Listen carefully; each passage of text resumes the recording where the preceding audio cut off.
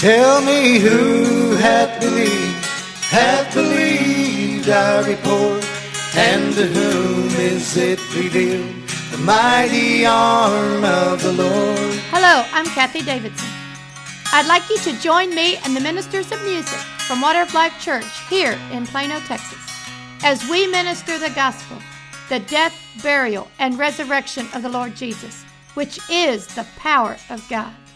Before I minister the word, I'd like to welcome 7 new radio stations to my program. KLNG, Omaha, Nebraska. WBXR, Huntsville, Alabama. KWDF, Alexandria, Louisiana. WFAM, Augusta, Georgia. WCPC, Tupelo, Mississippi. WELP, Greenville, South Carolina. And WVHI, Evansville, Indiana. That makes 23 stations today covering 41 states. It is humbling. And what a blessing of God to be preaching the gospel to America and the world. Now, I would like to introduce you to a new song on this radio program that you have never heard. It has an interesting story behind it. I have shared testimonies, miracles that have happened to Doyle Davidson, the president of this ministry. Wonderful ones, giving God the glory and bringing us to where we are. This one is unique. In 1969, God directed Doyle to sell his lucrative veterinary practice and his state-of-the-art hospital and obey him. And then in the coming months, he led him to divest himself of every one of his investments. God led him. Like he will lead all those that truly want the things of God, he led him into the wilderness just like he led Jesus. Why would he do that to someone? It is explained in Deuteronomy 8:2. And thou shalt remember all the way which the Lord thy God led thee these 40 years in the wilderness, to humble thee, to prove thee, to know what was in thine heart, whether thou wouldest keep his commandments or no. He will do everyone that way that he's going to commit anything to. I know. I walked there. In 1974, Doyle found himself in Argyle, Texas. A nice enough area, but now for the first time in his life, with no money, little business, no friends, but plenty of persecution. Surrounded by religious people wondering what this veterinarian was doing, teaching his Bible in his home without their permission. He was tempted on every side. His own wife thought he had lost his mind. His family, mother, father, sisters, brother-in-laws, thought he had made a big mistake and was just following his own desires. There were people condemning him from every side. And then there was much fear. Where was God? Had Doyle missed it? Had he gone off into air? He was in a place that the only way out was God. And that is exactly where God wanted him. He was spending hours reading, studying the Word of God, the Spirit of God leading him. And in those hours, he saw written in that Bible something that shook him to the very core. He saw that the 10 Commandments were not given as a blessing, that it was written right on those pages of the Bible. Galatians 3 stated that they were added because of transgressions. Ezekiel 20 stated that God gave them statutes that were not good and judgments whereby they should not live. He knew of no one that believed those words that he was reading. He struggled with them. Could these words be so? Then one day, while in great distress over these words, God visited him and talked to him. And he talked to him out of Exodus 34:6-7. And he said, Doyle, this is the way I am. Verse 6, and the Lord passed by before him, Moses, and proclaimed, the Lord God, merciful and gracious, long-suffering and abundant in goodness and truth, keeping mercy for thousands, forgiving iniquity and transgression and sin, and will by no means clear the guilty, visiting the iniquity of the fathers upon the children and upon the children's children unto the 3rd and 4th generation. Doyle read these words over and over again. days and weeks, he meditated, considered, struggling to believe what he saw was true. It didn't happen overnight, but it did come. Doyle saw by the Spirit of God and with revelation God's nature, God's very personality, written by God himself, proclaiming it in Exodus 34. And what 1 Timothy 1 stated, the 10 Commandments are not for a righteous man. What a relief. He saw then, that's why Jesus broke the Sabbath many times. God's nature, merciful, gracious, long-suffering, abundant in goodness and truth, was above, stronger than the 10 Commandments. Years later, when in full-time ministry, Doyle told his son-in-law Terry Mai about his struggle with these words, and then said, "Terry, there's a song in these verses if you will write it." And Terry Mai did. Here, sung by the Sweet 16, which include Doyle's daughter and his granddaughters, and written by his son-in-law Terry Mai, I proclaim. Let God minister these words to your heart. Get a revelation of the very nature, the very personality of your Heavenly Father. The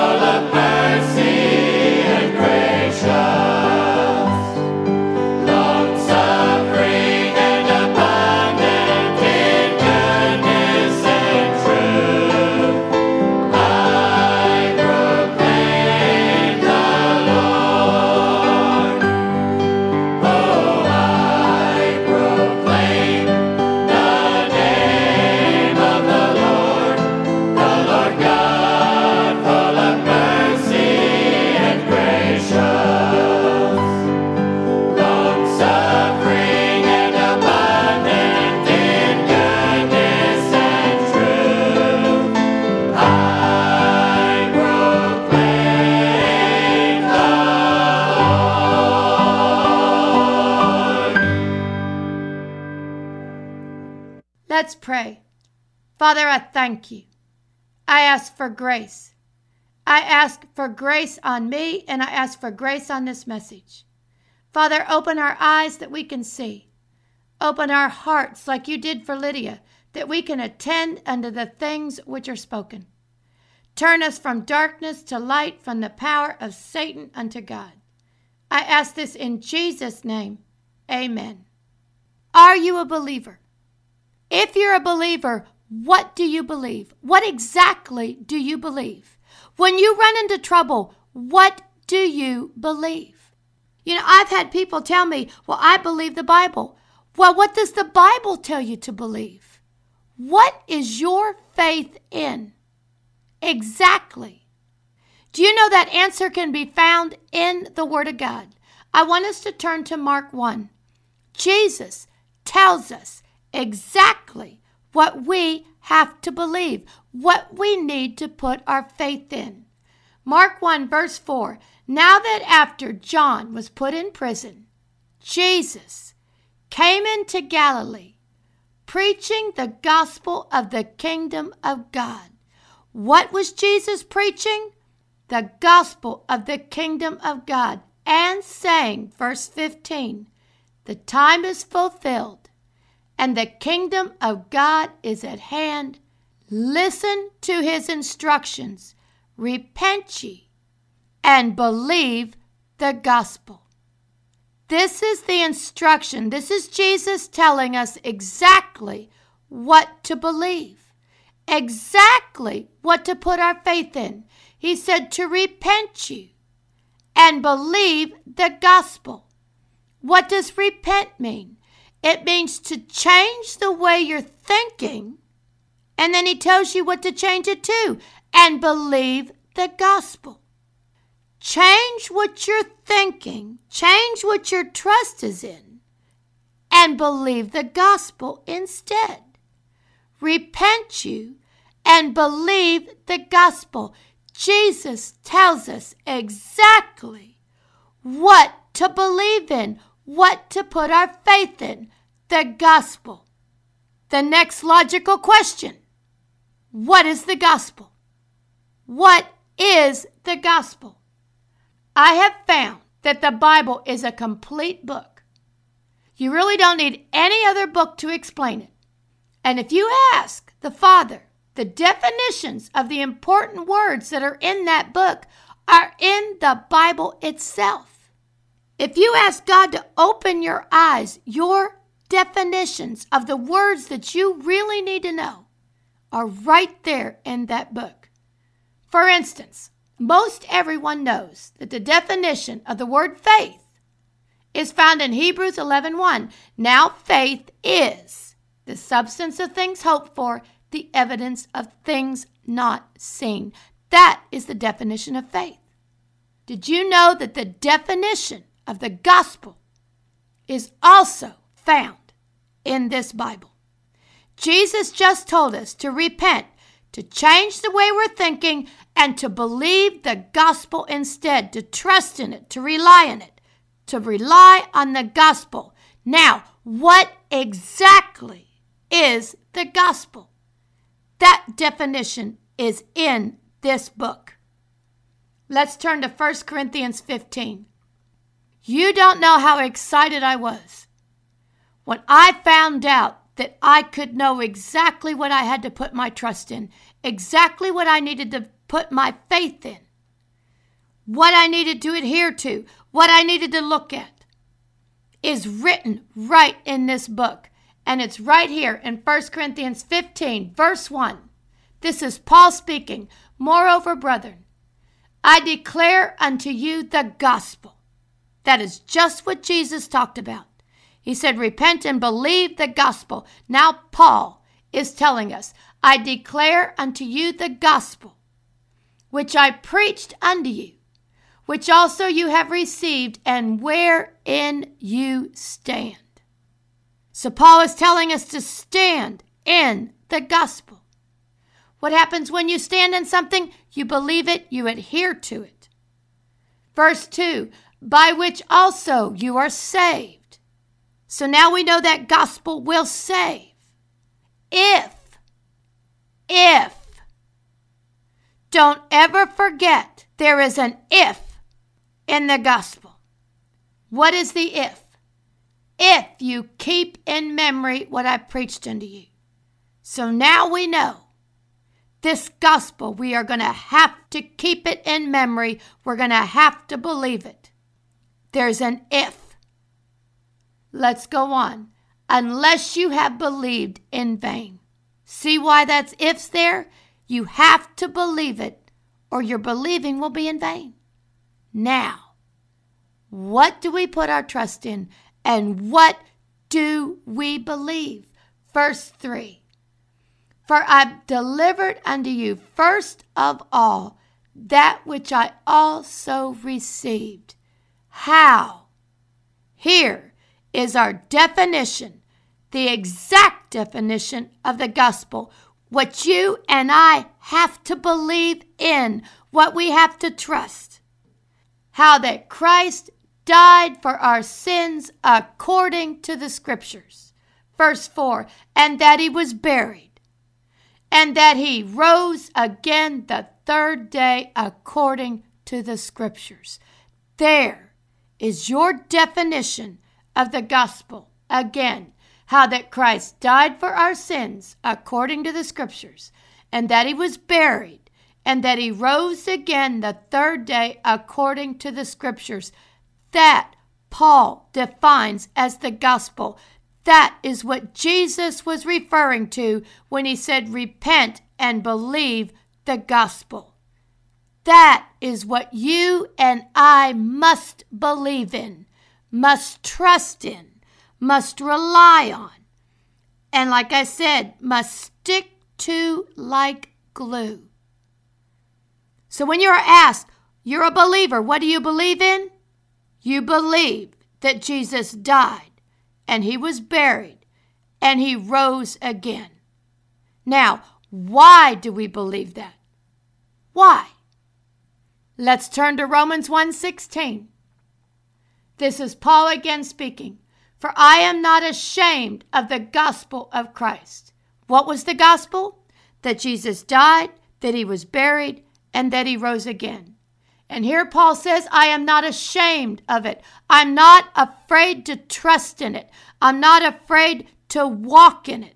I'm not afraid to rely on it. For I am not ashamed of the gospel of Christ. Why? For it is the power of God unto salvation to everyone that believeth, to the Jew first, and also to the Greek. What is it? For it is the power of God. The gospel is the power of God. You say, how can that be? Because that power raised Jesus from the dead. When Jesus was on the cross, he had your sin and my sin. He had your sickness and my sickness. He had our poverty. He had every hindering influence on his own body for us. The Father took it from us and put it on the body of Jesus. And Jesus died, and he was buried, and he went to hell. And the third day, the Father raised Jesus from the dead. That resurrection power raised Jesus from the dead. And that same resurrection power is available to us who believe. For it is the power of God unto salvation to everyone that believeth. The same power that raised Jesus from the dead. When we believe, that gospel will work in us the same way. And you know what? I am a partaker of that power.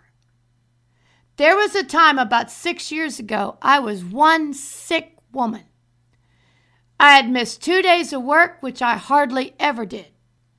I had a fever, a headache, I was nauseous, I was weak, I couldn't eat, all sorts of symptoms. And I wasn't improving. Everyone had gone that day from the house. They were either at work or school. I was alone. By the afternoon, I decided that I'd better get with it and use my faith or I was going to stay sick. I managed to get myself out of bed and into my living room. I put on my computer the music that we minister from this church because I knew it had anointing. I turned it up and I began to pray along with it while the music played. I joined my faith with that anointing. Did I immediately feel better? No, in fact, I felt worse. Along with all the other symptoms, I started to get shaky. But I also started feeling my faith rise up.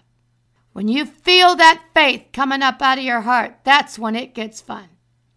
I began to pray louder, and I was praying in tongues, and I was keeping my heart on the gospel. Why was I praying in tongues? Romans 8:26. Likewise, the Spirit also helpeth our infirmities, and I had an infirmity. For we know not what we should pray for as we ought, but the Spirit itself maketh intercession for us with groanings which cannot be uttered. 27, and he that searches the heart knoweth what is the mind of the Spirit, because he maketh intercession for the saints according to the will of God. And I needed the will of God. I needed to overcome that sickness. So I was praying in tongues and joining my faith with the anointing on that music. And my faith got stronger. I could feel it rise up. And while I was praying, I had a tongue and interpretation. That's 1 Corinthians 12 if you need to look for it. And it was an interesting interpretation. The Spirit of God said to me out of my mouth, when you lay your hands on your stomach, that spirit will come out and you'll be healed. Well, I got excited. And I did exactly what the Spirit of God said through that interpretation. I laid my hands on my stomach. And my body started to shake. For a moment, I felt like a rag doll in a dog's mouth. I shook. And after I shook for just a little bit, I felt that spirit leave. And I stopped and I sat back. And you know what? In less than 5 minutes, I was well enough that I got up and I went to my kitchen and I started fixing dinner for my family. And it was just minutes after that I was totally healed. I am not ashamed of the power in that gospel. I trust in it. I rely on it. I expect it to work for me. And I know exactly what to put my trust in. I put my trust in Jesus died for me. He was buried for me, and he was raised again for me. And that same power will work in you if you believe. And now you know what to believe in.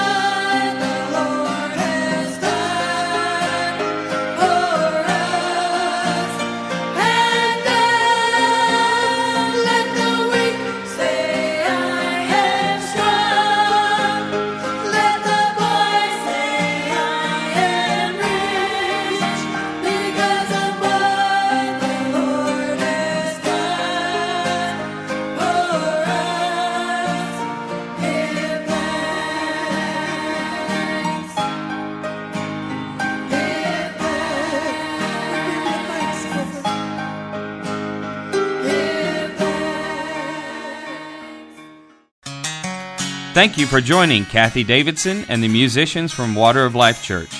She'd love to hear from you. You may reach her by email at Kathie, Kathie, at KathieDavidsonWOL.com.